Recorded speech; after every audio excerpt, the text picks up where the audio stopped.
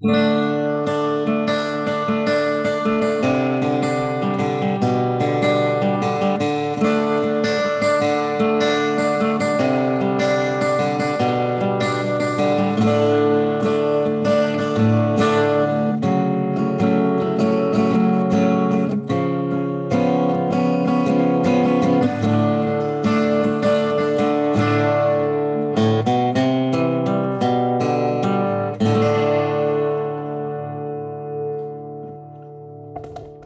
everybody, welcome back to the Noel Casler podcast, episode 63. I brought a craviola out today. I'll bet you haven't seen one of those before.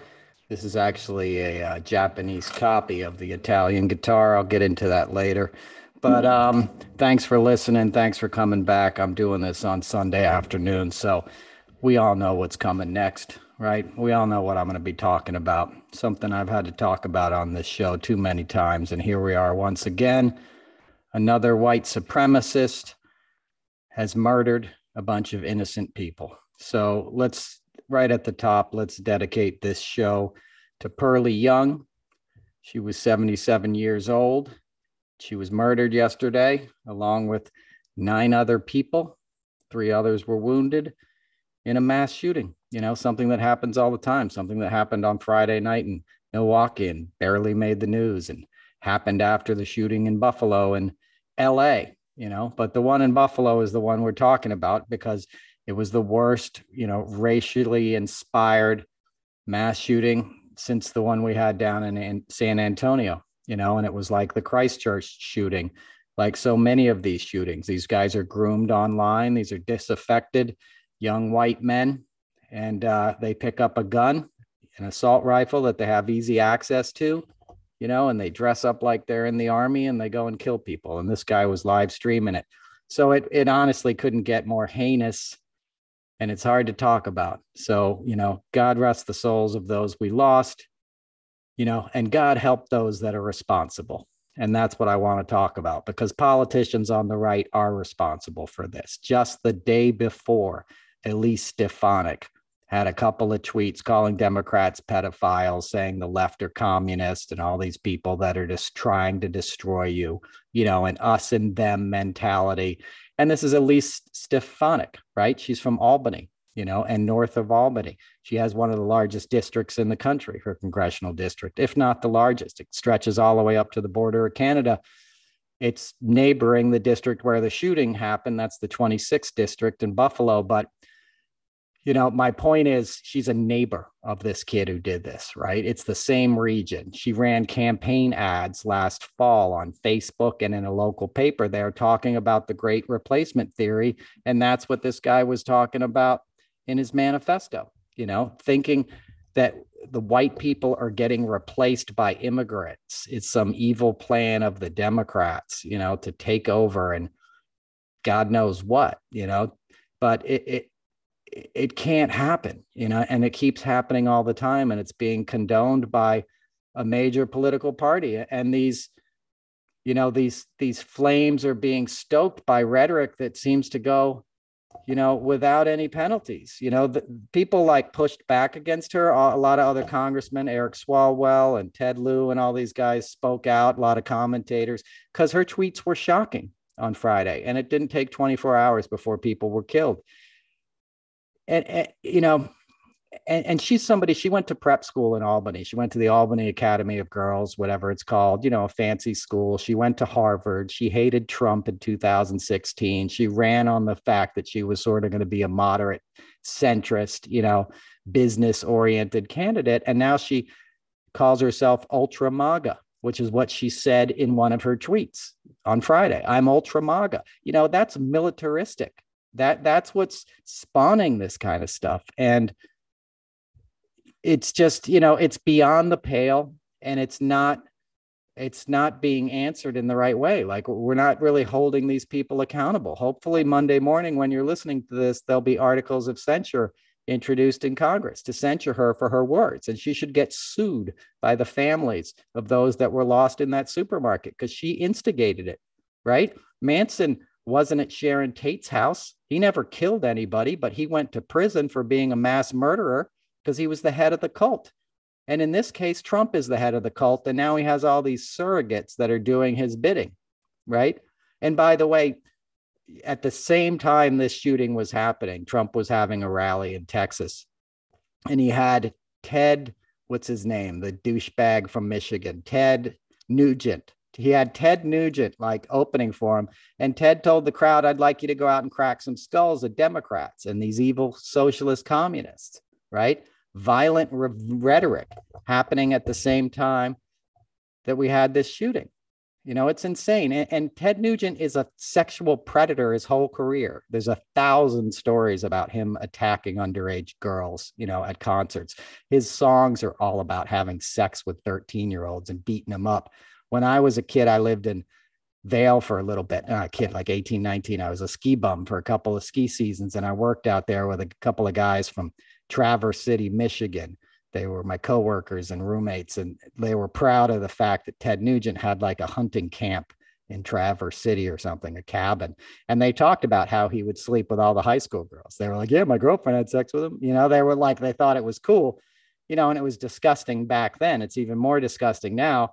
Dr. Oz, you know, was bragging about his endorsement the other day, and Trump's got him speaking at a rally. And this guy's a sexual predator scumbag who never would have had a career if it wasn't for Quaaludes in the 70s. And everybody was so high, they accepted a lot of really crap music.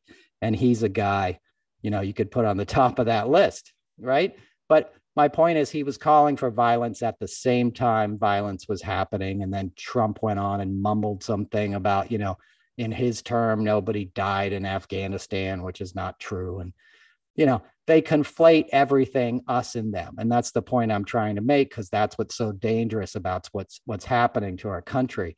It's becoming this binary thing where if you're on the right, you're interpreting everything that happens through the lens of, well, that's the other team and they're wrong and they're just making this up, or it's just mental illness. It has nothing to do with guns and racism. No, it has everything to do with guns and racism. And the people that are promoting it know it. They damn well know it, right? And they're getting rich off it. Tucker Carlson basically wrote the manifesto for this kid. He didn't really, but it was Tucker's words that were in that manifesto. You know, Peter Brimlow, who has a direct line to Rupert Murdoch and gets paid by Murdoch to be a consultant for Fox News, is one of the main proponents of white nationalism and that great replacement theory, which has been around forever. You know, Hitler used that. That's what the Jews will not replace us chant in Charlottesville was all about. You know, it's a dog whistle, not even a dog whistle. It's a dogma. You know, it's an ideology of hate, and it's made its way into the mainstream. Yesterday in Pennsylvania, Kathy Barnett, or whatever the hell her name is, had a rally with Doug Mastriano, who's running for governor and was at the January 6th insurrection and is a full-on QAnon nut. So he had a rally and had Kathy Barnett, who's running for Senate in Pennsylvania, has been endorsed by Trump. Oh, no, Trump did Oz, but they don't like Oz. So she's like the more extreme candidate who's surging ahead in the polls, right? So she has this event and the press wants to go cover it because she's surging. And they won't let the press in. And they had dudes dressed up like Minutemen standing in the driveway, not letting the press come in, like CBS News, like Major Press, Philadelphia Inquirer and stuff. So it's insane. You know, it's insane how low everything is sunk and how you're just watching this happen, you know, before our eyes. And we're losing things we can't afford to lose, you know, and at the top of that list is those beautiful souls in Buffalo. You know, the woman we lost, Pearlie Young, is being remembered today on Twitter. And, you know, guys are like, she was the best of us. She would hug me every time I saw her. She would dance every opportunity she got. She ran a food bank, right? And she would feed people in Central Park, which is a neighborhood in Buffalo, every Saturday. She'd show up and feed people. You know, she celebrated life and she nurtured and loved those around her. You think you can afford to lose those kind of souls on this planet? You can't. You have to protect that, you know, and that's what's being attacked by hate, because hate is afraid of love. They're afraid of that kind of goodness. And they're being manipulated by people that know they can exploit the kind of folks that are drawn to that crap anyway, because they're already so addled in their brains and misguided that they fall for this. And then their anger gets exploited online. You know, in this kid's case, and I don't want to talk about him too much, but, you know, he said he spent the pandemic like researching 4chan and all this stuff. And the guy who started 4chan and half of this QAnon crap is running for Congress in Arizona.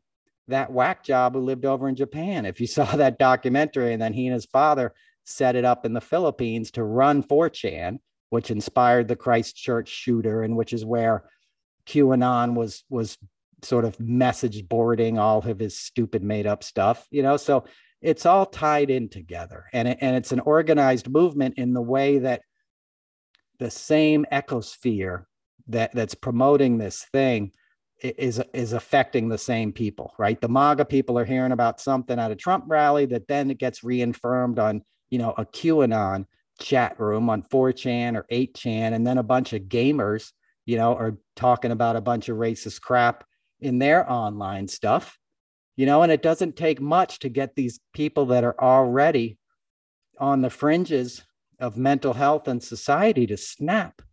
And even more so if they're growing up in a house that's full of hate, that's listening to Fox News every night, that's listening to Tucker Carlson tell them this crap, you know, and they're seeing American flags on the Chiron, and daddy's sitting there pointing at the TV going, damn right, you know. And then they want to be something big with their lives, you know. So they buy a gun and they get a magazine, they put on a military uniform, and they commit murder. And the GOP doesn't do a damn thing about it, right? They don't try to stop it. They don't disavow the politicians that promoted it. They just attack the left more and say they're trying to take your guns. We should take everybody's fucking guns. Let's be real, right? If you're cool with a gun, you're not going to be worried about that, because, you know, in reality, no one's really going to come in your house taking all your guns. But an 18-year-old shouldn't be able to walk into Walmart and buy an assault rifle that can kill 10 people in 5 minutes, you know. And it's always the white kids that get brought out gingerly in handcuffs, and they take them to Burger King afterwards. If that was a person of color who did that shooting, he wouldn't have been walking out of that place like he was. You know, and that guy will go to prison now and join the white Aryan nation, and the prison guards will love his ass, you know. And that's the worst case scenario for him, right? The best case scenario is he becomes a Kyle Rittenhouse and gets to speak at CPAC conferences with flames behind him and pyrotechnics, and gets offered jobs by Matt Gaetz, you know, and Madison Cawthorn. They celebrate psycho killers in the GOP right now. That's not hyperbole. That's literally what they did with Kyle Rittenhouse. He got to go to Mar-a-Lago twice. He's been there for fundraisers, right? A kid just like that, a young white teenage boy who had access to firearms, who killed people in the name of MAGA and conservatism. You know, it's disgusting. It's a sickness. It doesn't happen in other nations to the extent it does here. They don't allow Fox News to broadcast in Australia and the UK and parts of Canada because they know it's poison. And they've already had to deal with mass shootings and outlaw assault rifles. So they don't want some idiot like Tucker Carlson on there every night promoting the great race theory or separation theory, right? It's a white supremacist channel, you know, that's owned by an Australian guy who's making bank sitting on his super yacht with Daryl, you know, not Daryl, with what's her name? Jagger's old wife, you know, Jerry Hall, feeding him grapes, as I always say. Right? It's all cynical. Like, these dudes live on 6th Avenue, you know, work on 6th Avenue and go back to, you know, classic sixes on Park Avenue. And they're not down there in Alabama hanging out outside of Cabela's or Cabezas, whatever the hell it's called, with these bros that are flying MAGA flags on their trucks and stuff. They're not want any part of that. But they'll sell it all day long. And it's not a free speech issue because they're getting paid for it. They wouldn't be saying it if there wasn't a ton of money in it. They're saying it because they get paid for it, you know, and that's why it should be illegal, because they're profiting off of a deadly product, right? How long did we let tobacco companies sell tobacco? We still do, right? But how long did we let them do it with impunity? When I was in high school, they had Joe Camel, a cartoon character, and you'd get Camel bucks. You know, I started smoking at 13 or something, 14. I smoked for 25 years, 20 years. I haven't smoked in a few years, actually, this time around, and I liked smoking. But my point is, like, that shit was everywhere and it was horrible. And these companies got rich because they paid off politicians. And you look back at it now and you're like, that's insane. I was allowed to smoke in high school. They had a smoking courtyard. Like, that's nuts. You could smoke on planes into my 20s, right? So someday we're going to look back and say, why were we letting Fox News broadcast on military bases, and in red state airports and dental offices, in public areas? Because they're brainwashing these people. The FBI did a report in 2016 about how much law enforcement was infiltrated by these white supremacy groups. And they sent the report out to police departments all over the country, but they had to redact the names of the people that they knew about because they didn't want the cops to tip off their buddies, because they knew so many cops were falling for this kind of stuff that they didn't want to give them a heads up that they were looking into these groups. That tells you everything you need to know. And that was in 2016. And that report was the result of a 10-year report. So they started that in 2006. They started looking at that. And that's where it was in 2016. Now we're in 2022 or whatever the hell it's called, right? That's what it is, right? 2022. And look where we're at. It's mainstream. Elise Stefanik is quoting it in her ads. People are running for Congress and Senate holding big assault rifles. Dr. Oz was holding a gun, just like the one the killer used in his ad to be a senator from Pennsylvania.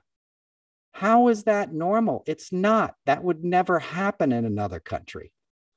But we're allowing it to happen now because of lobbies, because of fear, because of money, because so many other people make commissions off of the wealth generated by something like Fox News. I got a buddy who's an anchor at Fox News. You might be surprised to hear this. I'll tell you the story. Let me take a sip of coffee. He's a decent guy. He's not a racist. He came from a local Fox affiliate. He does news on the weekends and stuff. He's not one of the personality names who's doing the opinion. He was a legitimate news guy. And I talked to him about this all the time. And he's been there like 20 years. He said it was never even like this under Roger Ailes. He told me that all the staffers and producers on shows like Tucker Carlson, and Tucker is the king of the heap over there, king of the dunghill, and Hannity's a beetle who crawls up to the top, like a dung beetle, who's getting his piece too. But Tucker Carlson is the king, right? And Tucker Carlson has all these producers that are white nationalists, kids that are raised on this online hate, and they just research all day long, like the most outrageous shit, because they know the viewers will get all pumped up over it. Right. It's as cynical as it gets. And he was like, Roger Ailes, who was a scumbag by any stretch of the imagination. I'm not defending Roger Ailes, but I'm saying even Roger Ailes wouldn't have accepted what it is now. There's no like adults or editorial supervision left at that network. It's just a cynical little prick, from Trinity College with his maniacal little cackle selling poison every night and making bank off it. And he'll probably run for president. I'll get into that stuff in a little bit. I talked about it in the car rant, but Tucker's in a position of massive influence in this movement. He's probably, he could make a lot more money staying at Fox News than if he ran for president, but he could, or he could hook up with a DeSantis or something, or a Don Jr.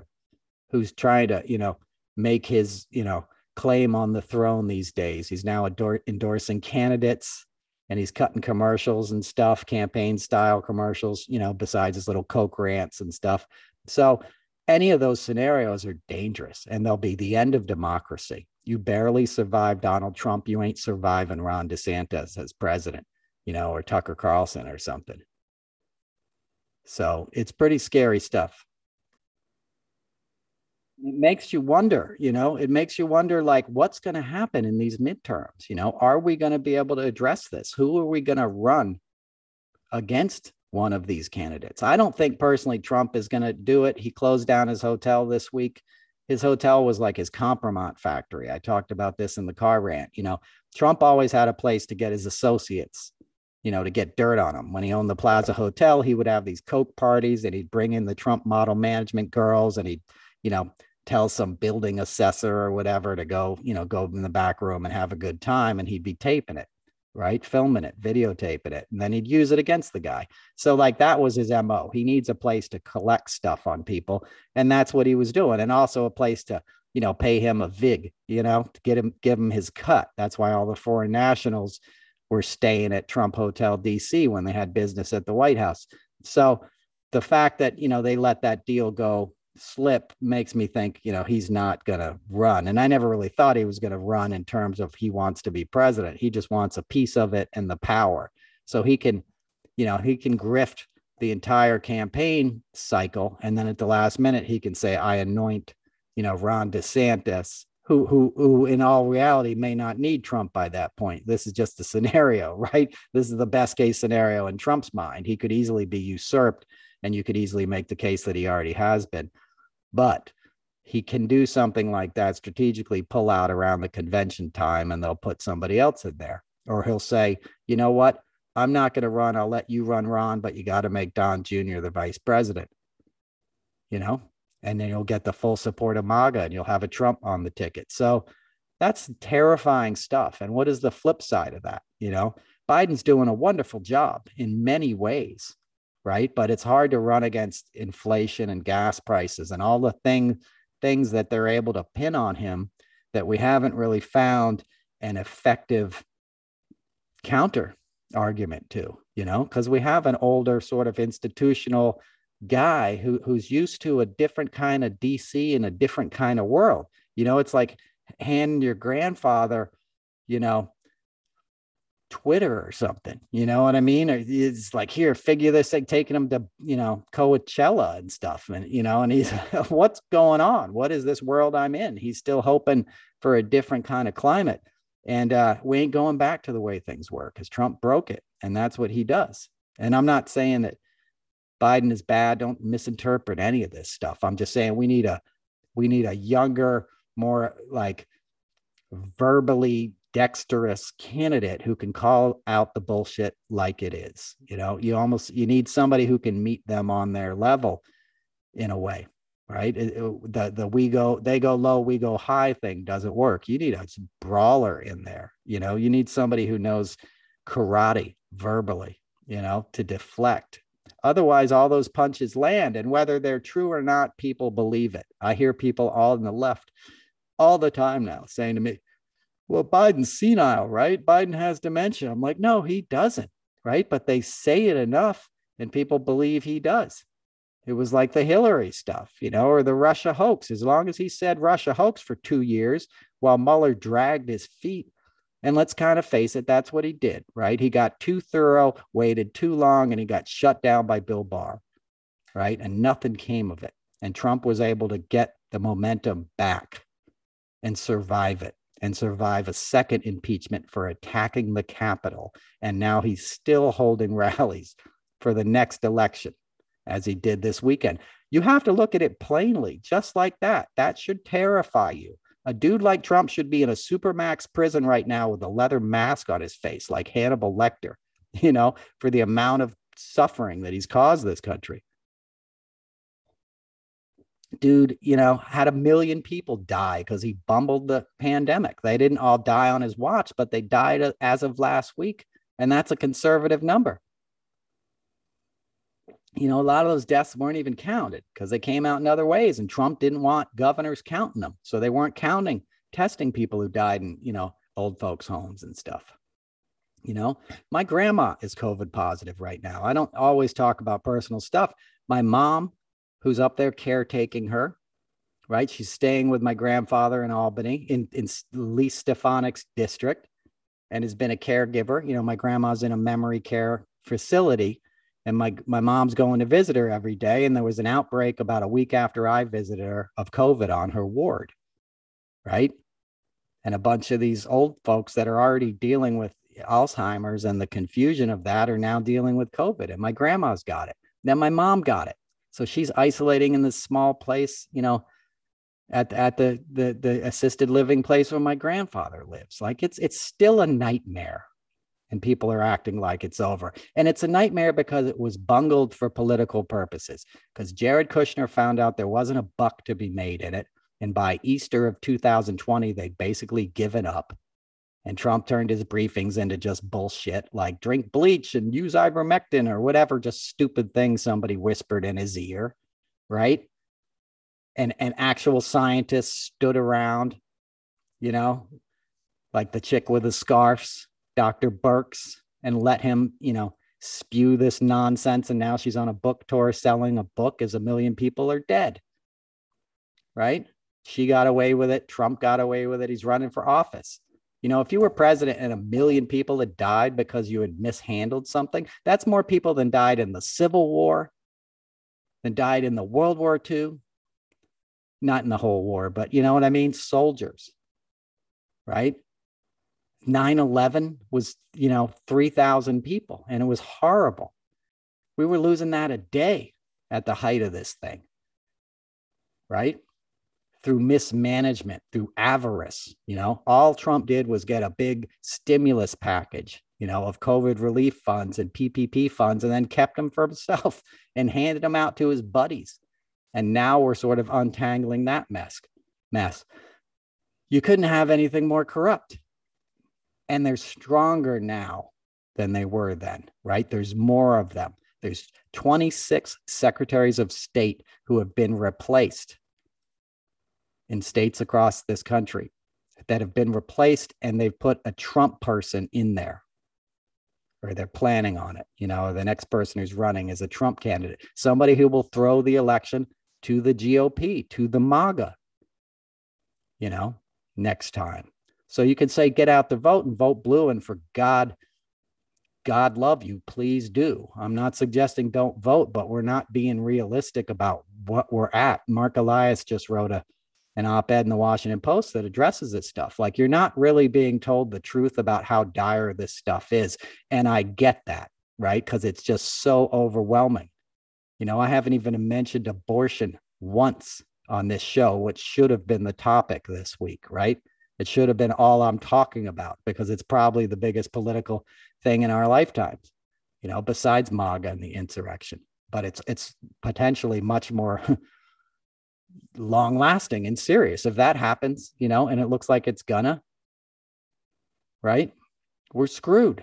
Women are screwed. It's a healthcare issue. And then they come for gay rights. And by the way, they have an assault weapons, concealed carry case before the Supreme Court this summer, where they could say it's constitutional. Constitutional carry is how the pro-gun people try to frame it. They could say, we uphold the right for people to stick a handgun in their pocket and walk around. You put that on top of the nightmare scenario of this binary, us is them, the left are the bad guys. Ted Nugent tells you to go shoot them. Dr. Oz is in the Senate. J.D. Vance, Elise Stefanik, ultra MAGA candidates are stoking insurrection and division. And, upstate New York, I don't know if people, some of you guys listen to this from upstate New York, but like we're always sort of talk like all this stuff is in Alabama, Ohio, or Mississippi or whatever. Upstate New York is as rednecky as it gets, right? They don't have accents, but they live in the woods surrounded by trees and have pickup trucks and, MAGA flags and all this. All of New England. I drive to Massachusetts a lot, up through the Berkshires. You see these driveways, and dudes have like, camps. Like, it looks like a militia camp. They'll have the "Don't Tread on Me" flags out front, or the Trump flags all over their houses and front yards. He built an army, right? Trump built it alone, with the help of, Fox News and mainstream media, CNN, and all these people that salivated over him because there was money to be made. They pretended to hate him, and they did hate him, but they made a buck. They gave him the airtime. Right. So now that stuff is everywhere. And if you have that matched with individual politicians in each state promoting it, sanctifying it, making it the way, and then you raise up another generation, right? A whole nother generation is going to come of age to vote in this next presidential cycle. And nobody talks about that. The 17-year-olds now are going to be voting in the next election. So what happens to the ones that are raised on Fox News and this kind of hate, and are reading the Daily Caller, Tucker Carlson's online hate screed, which the whole thing was about replacement theory. I talked about it a couple of weeks ago. What's going to happen when all that bubbles up, and then their fail safe is these corrupt secretaries of states that aren't going to certify election results.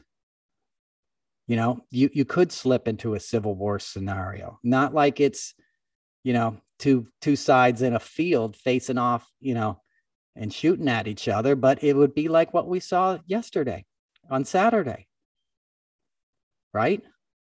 A self-appointed, white supremacist warrior fighting back. A Republican, Wendy Rogers in Arizona, already tweeted since the shooting, it looks like it's Fed summer in Buffalo. Fed is slang for the white nationalist soldiers and movements. That's an official politician. She's like a state senator or something in Arizona. She's already tweeting it. So when it looks official and you have a bunch of kids getting together doing it, thinking it's the right thing to do, and God forbid their parents are encouraging it, what's going to happen? You're going to have an insurgency, like a guerrilla warfare. And places like Florida and Pennsylvania will be gone, right? If a lunatic becomes governor of Pennsylvania, they got a good governor now, but a lunatic takes over, Doug Mastriano or something, we're screwed. Congress will grind to a halt, as I always say. If you get 10 or 15 or 20 more, Lauren Boeberts and MTGs and stuff, nothing's going to get done. They'll shut down the January 6th committee. It'll all fall to, what's his name, right? Merrick Garland, I know his name. I'm just being snide, right? But he better catch up. I know people love to say he's hard at work. Well, he better start showing some goddamn results, because it's going to be too late. So that's that's scary stuff. I'm just kind of ranting here. That's what's happened. I mean, I felt like we crossed some kind of like Rubicon last night. I'd been not off of Twitter, but I turned my comments off a couple of weeks ago because the Elon Musk thing. I didn't want to give these dudes a platform, and I got so many hate fucking DMs from listeners and, whatever, followers, like so mad that they couldn't comment on my thing that I turned them back on. Right. So now I got to block 100 people every time I tweet that are like, liberals are crying today. People have been so desensitized. They don't care about this shooting. It should offend every American, but it doesn't, because they get egged on by Elon Musks and Trumps and these kind of guys that were, you'd be looking at a flower as a little kid and they're the kind to come up and step on it, just because you're enjoying something beautiful and they don't know how to comprehend it because they haven't been raised properly, and I, I'm not saying raised like in some kind of parental unit. I mean, taught value, taught art, taught humanity, taught empathy. It's all I could do to not cry this morning when I read about Pearlie Young and all these others. And there's nothing wrong with crying. If I start crying, I wouldn't even be able to do this podcast, but I feel like crying because it's scary. And last night, seeing it online, I was just like, who are we? This is so far gone. We're getting so far in the other direction. We don't need an Elon Musk who's nothing more than a troll, who's clearly mentally ill. He's clearly got a screw loose. He's not an adult. He's not sane. He's manipulating markets, and he's getting these boneheads to go all in crypto coin who are going to become even more disaffected because they're going to lose all their money. That was an idiot's play from the beginning. If you bought it in 2017, you would have made some money. But if you bought it in January 21, you lost money. Anybody who bought it then and on since then has lost money on what they bought. The guy in El Salvador, the head of El Salvador, where they've repealed civil rights, just went all in on crypto 4 days ago. He sort of bought the dip and put a bunch of El Salvador's money into crypto. He has crypto Bitcoin like ATMs and stuff. Like, it's insane. And that's going to lead to destabilization. You know, Bong Bong just won in Philippines, the son of Ferdinand Marcos, right? Junior just won. Their Don Jr. just won. You couldn't have a more despotic person than Ferdinand and Imelda Marcos. I mean, the amount of suffering that they put onto the Filipino people, a beautiful people. I've been to the Philippines. I love Manila. I love the Philippines. I love the spirit. I love the culture, the food. Like, I dig that place. And they suffered forever, you know, and those guys stole all the money and they still haven't paid it back. And now their son is president. So things are not trending in the right direction for democracy, right? You had Mitch McConnell flying over for a photo op with Susan Collins with Zelensky this weekend. Those are the guys who let Trump off for shaking down Zelensky in his first impeachment. And now they're taking a fucking selfie with him. Sorry for cursing. You know, it's maddening, but they'll pull up the selfie in their next elections. Susan Collins just let women's rights go back to the dark ages. You know, she confirmed Brett Kavanaugh and bullshitted everybody that, well, he promises me, you know, he's not going to repeal Roe v. Wade. That's like a snake telling you it's not going to bite you. So, you know, I don't even know what to say. I'm sorry this isn't more inspiring. It's just, you know, it's if you look at trends and you look at the way things are going, we're in trouble, you know, and all these, not distractions, but all these fires and emergencies that keep popping up, they're preventing us from tackling climate change, from tackling hunger and poverty and infrastructure and all these issues that we really pay attention to. My mic just went out. Oh, there we go. So it's very disheartening. It's a very cynical time, and your energy can be sapped by these trolls. You know, online culture is really not a healthy thing. I know we collect there, and it's where we spread ideas, and it's where you guys hear about this podcast and stuff, but I'd give all that up in a heartbeat if it could help save one butterfly, you know, and feed one kid. And I'm not saying that mildly. I promise you, I'm not doing this stuff for me because I want some big career. I like to be funny and I like to do live shows and I love it to meet you guys and have you come out. But like, where I can be most useful in life, that's where I want to be now. It's not about an individual career for me. It's about doing whatever I can with my voice to help, because we all need to pitch in. This is all hands on deck time, especially with racism, right? Because so many of us live so comfortably like, yep, that's Ed. He's a racist, but you know, he fixes a washing machine pretty good. So, you know, I kind of listen to his little jokes when he comes over or whatever, right? If you live in the suburbs, you know about all of that, right? Because there's a lot of racists up here. They've always been here. And it's in the city too, the cops. And, you know, we've all heard it as white people. We've met other white people that say some stupid racial thing and you get uncomfortable or you laugh or, you know, whatever you do. If you don't call them out directly now, you're doing a disservice to everybody. Now you have to say, stop. What are you doing? I mean, we all should have been doing that forever, right? But we didn't. You know, when I was a kid, you would hear all kinds of stuff like that. And I lived in a black neighborhood. You know, I lived with my mom had me at 19, was basically a single mom. My dad split when I was like 4. You know, I'd see him in the summer or Christmas or something. But, you know, I was a little white kid in a black neighborhood, essentially, and they would bus us in to this nice leafy suburb called University Park in Maryland. And I'd go home and play with my white friends, you know, and I'd hear their parents saying all kinds of racist shit. And then they couldn't come back and play in my neighborhood because they're like, no, we're not allowed to go there. Right? And like, why? We're all people. What do you think's going to happen to you? You know, and I've talked about it a million times. I saw Reagan come in and make it worse, you know, sort of declare war on the black community and lock them up. And lots of white folks went along with that on both parties. Clinton was all about that. You know, I love Bill Clinton. I've worked with him many times, you know, but he screwed that up, you know, for his own political gain. So that stuff is not acceptable anymore. And we have to be all hands on deck to stop it, you know, because it's spreading. and it's everywhere. And people, when their own self-interest and own economic circumstances get involved, they lose bravery real quick. They don't want to stand up, and especially when it's this authoritarian, we got the guns, we're the tough guys, we got the big pickup trucks. It's all about intimidation. And Trump is not, in reality, an intimidating person.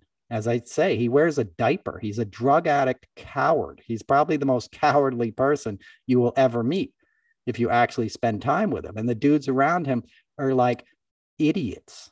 He didn't have any smart people around him. I worked for the production company. People online will often think like, you worked for Trump. Trump didn't sign my paycheck. I would never work for Trump. I worked as a freelance production talent guy who was hired to work on an NBC show. And I happened to get assigned to the Trump family for 6 seasons. And I observed stuff, and I did stuff in the 90s on the pageants, but same thing. I was a PA, in talent departments. It was a job. It's like being a cameraman or something. I wouldn't go work directly with Trump.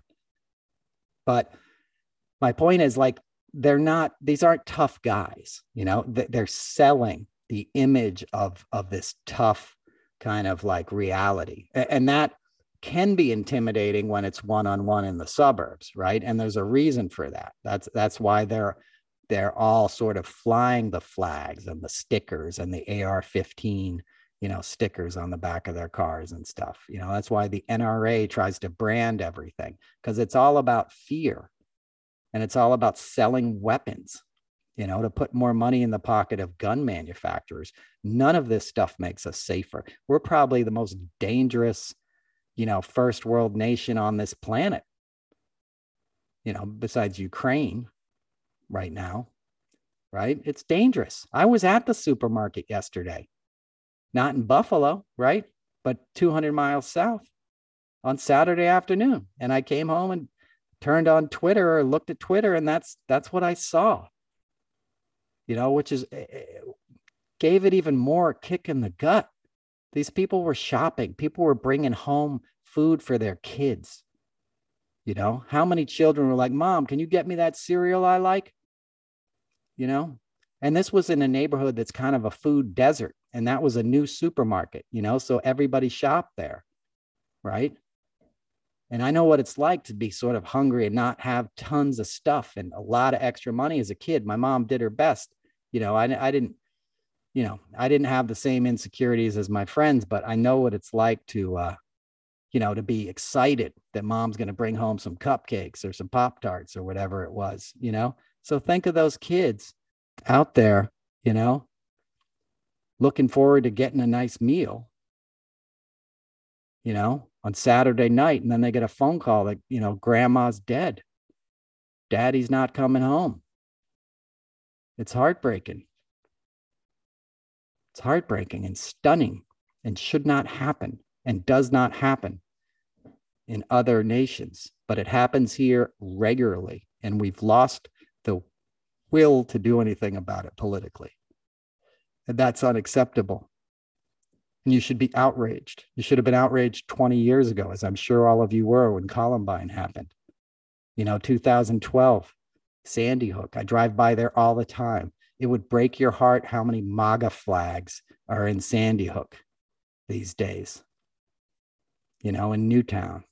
I'll be in Danbury tomorrow morning when you're listening to this.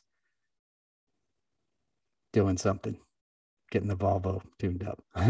But, my point is it's spreading, and it's heartbreaking.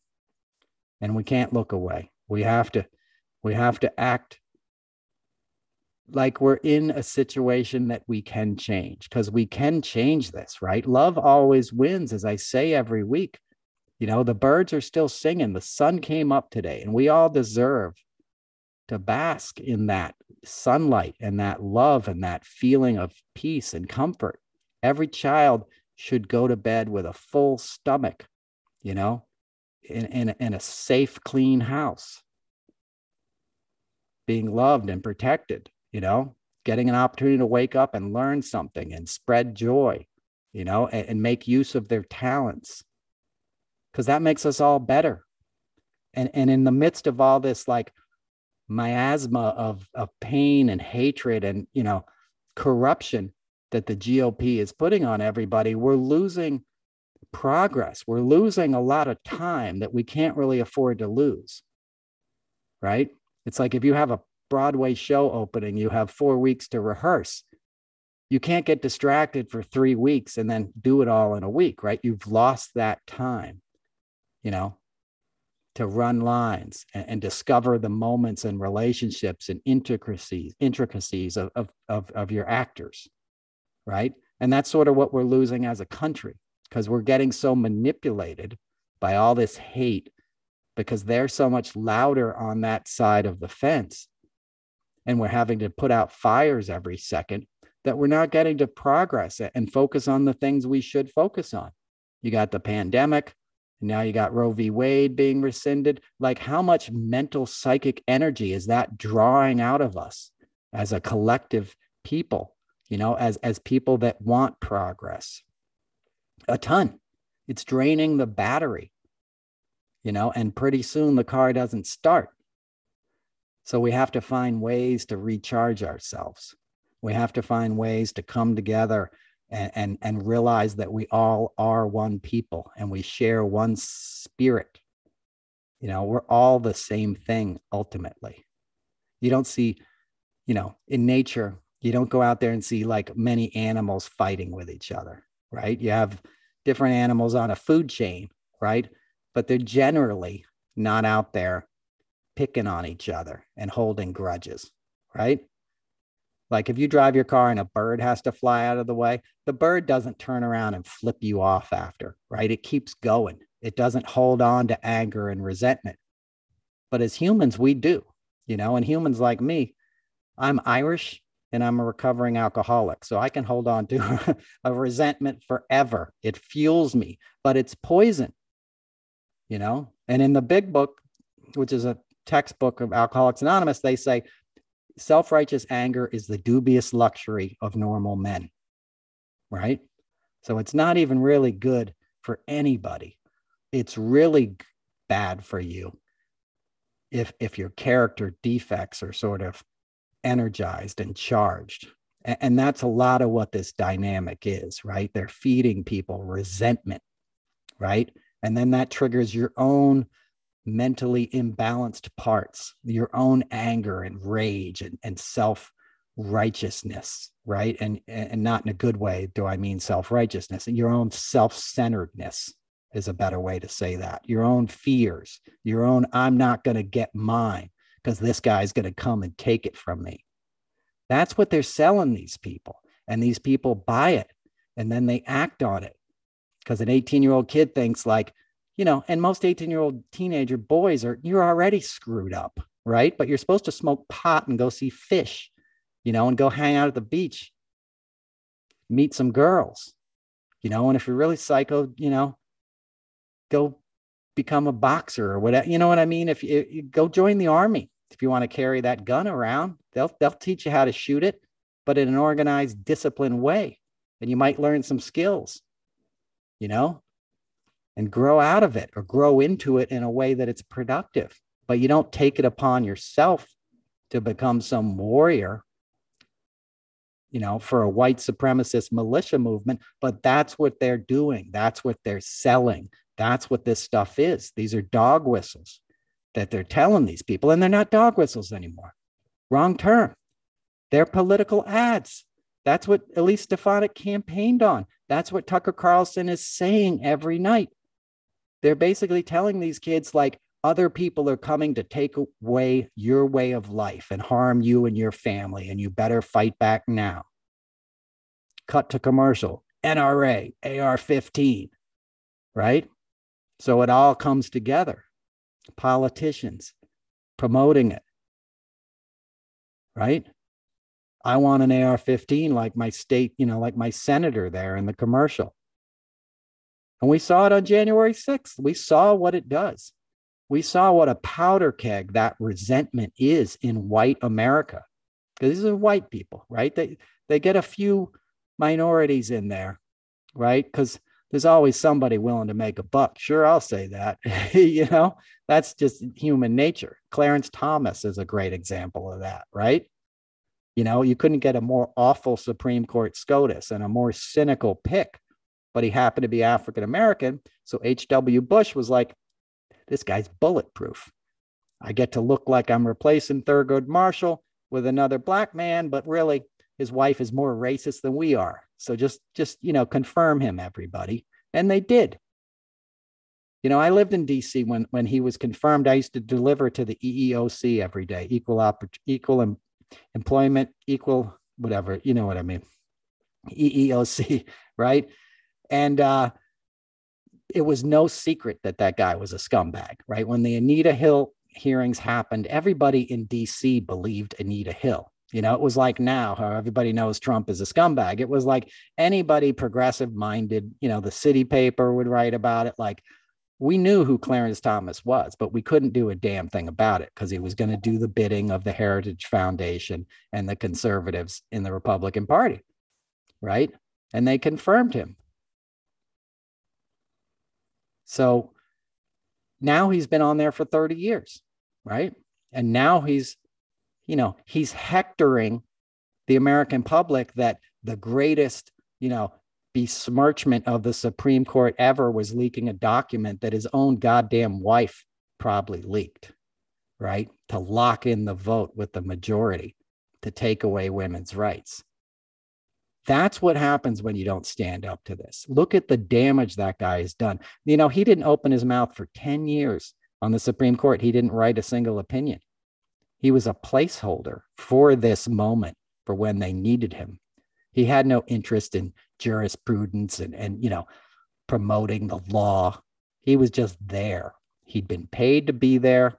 I've already talked about how he didn't declare the $700,000 that his wife got from speaking engagements and consulting fees from the Heritage Foundation. So he was there just banking checks, keeping his mouth shut until they needed him to speak up, which is now. And now he's going to take away women's rights, and it'll be civil rights next, and it'll be gay rights. And it'll be too late, but we're not going to let that happen. But we got to be aware of what's happening, and we got to look at it soberly and how dangerous it is. Democracy's walking a tightrope right now. And when a guy walks a tightrope, they have that bar that they hold to keep their balance, right? And you got to turn it this way a little bit when the wind comes in from the right and the left, right? Because there's all kinds of external environmental factors that you can't control when you're halfway out there across the wire between two buildings. That's where we're at now, right? And all these explosions, these mass shootings, the abortion stuff, that changes the balance. And they're hoping to knock the tightrope walker off of the wire, right? And democracy is the tightrope walker, because the authoritarians want you to fall, because then they own the rope, and nobody gets to look brave and they get to call the shots. That's what's happening, and that's what we have to understand, and I think probably everybody who listens to this podcast does understand it, and it's daunting, it's daunting. And it's scary how many people are willing to sell out their countries, because they don't see it as selling it out. They see it as, hey, we're the good guys. We're going to win and I'm going to get rich. And everybody's happy, but nobody's going to be happy. They'll come after everybody's rights. And nobody will get screwed harder than the people that are actually supporting this too. I've said that before, but like people who live in LA, New York City, Seattle, DC, Philadelphia, Boston, by and large, they're well-educated, upwardly mobile people, they're working at companies that give them health insurance and all kinds of stuff. The people that are voting for this stuff in Alabama and Mississippi, Mississippi has the highest infant mortality rate. And now their governor, Tate Reeves, is telling people they have to have a baby and they can't use contraception, right? How's that going to work out? Right? What's that going to do to our future? And that's going to be multiplied. And those people are going to suffer. They're going to take away their health insurance. It's white folks on welfare predominantly. They like to use a racist trope that it's, inner city people gaming the system. It's not, it's primarily rural white people that are getting screwed. Joe Manchin is screwing West Virginia so hard right now. It's ridiculous. And he's done it his entire career.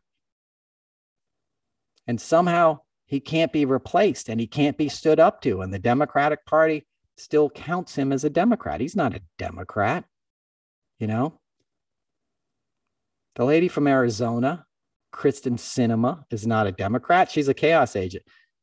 And I'll get off this in a minute because I know I've been talking for a while, but your worst case scenario is in the next election, and there's already signs of it, you get a spoiler, right?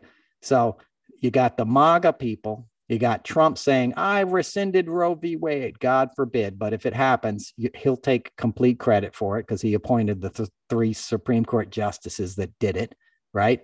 So him and his anointed, next in line will take that credit, right? The Dems will have to run against that. And then you'll have another spoiler, right? Jumping on the Democratic side, and Andrew Yang, a Tulsi Gabbard, Bernie's been saying he might run again. You get a third party candidate running, outside of a Democrat and Republican ticket, we're screwed. All that's going to do is peel away votes from the left.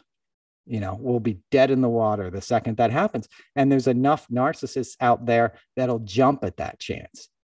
Somebody like Andrew Yang, who's not right in the head clearly anyway, will do that.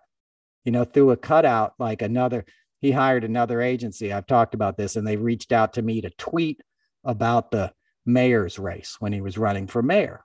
Just tweet about the mayor. We'll pay you $250 a week or something. I was like, no, I'm not doing that. And they said, why? We'll double it. Is it the money? And I'm like, no, it's the morality. I'm not going to do that. I know who's asking you to ask me to do this. I'm not going to help that guy win. He's got no business being New York City mayor. He doesn't want to, better the Democratic Party. He's his own narcissism. And what did he do? He lost the race, and the next day he started his own party. Said, I'm not a Democrat anymore. I'm the Forward Party, or whatever the hell he's calling it. So get a psycho in there. Even if he's not popular, he'll do a lot of damage. He'll be a fly in the ointment, like we haven't seen before. So anyway, enough of that. Hey, that guitar I was playing, that's called a craviola. It's got a nice, trebly sound to it. And that was Bill Withers' preferred instrument, the great Bill Withers, who I got to work with when he was inducted into the Rock and Roll Hall of Fame. I worked with his son, who was kind of like his manager that weekend. And, got to hang with Bill, who was just, one of our great songwriters, passed away, obviously, but just, a wonderful spiritual man. And it reminded me of a story that Graham told me, Graham Nash. He was recording one time, Graham was, with CSN and Sunset Sound or something. And he hears this beautiful voice coming from another studio. Graham's in Studio A and Studio B or something. It might have been Capitol Records. He hears this sound, and he's just like, who is this? And he wanders into a room, and it's Bill Withers in there by himself, singing his song or something. And Graham starts to talk to him, and it's like, man, you're amazing. This, who are you? This is incredible.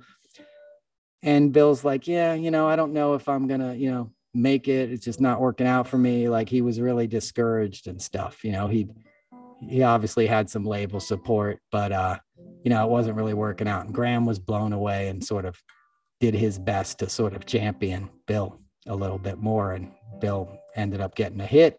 Not saying Graham has credit for that, but Graham sort of is good at picking out talent and walked in at the right time. And so no, you got something special, man. Keep going with this, and we all know, the achievements of Bill Withers, you can count on me, one of the most, sort of deepest, simplest songs ever, Ain't No Sunshine When She's Gone. That's some bluesy stuff right there. Guy was a realist about the human situation, and he had no BS about him. He once said, he was from the deep South, Mississippi or somewhere like that, moved to LA. He goes, I was the first celebrity I ever met. He was, right? When he became, famous, he was like, I was the first celebrity I ever met. He was outside of the system and then basically retired. And when he got inducted into the Rock and Roll Hall of Fame, this was not too many years ago, probably around 2015 or something. He gave his speech and he was like, yeah, everybody's like, where you been? You haven't been doing anything. He's like, I have, I've been watching like Judge, whatever, like not Judge Judy, but, whatever the daytime like shows are. He's like, no, I've been watching, People's Court. People's Court is good. It was just funny, but a deeply talented man who had a great career and a great contribution. And so that's why I got this guitar, because I admire Bill Withers so much. And this is a Japanese copy. It's made by Westbury. I actually got this in Albany, New York, which is why I picked it up, because I was thinking about upstate today. And it's made in the Matsumoto factory in Japan. For any of you who know what that is, probably none of you do, but it was a legendary factory that made a bunch of instruments under all kinds of different brand names in the 60s and 70s and 80s.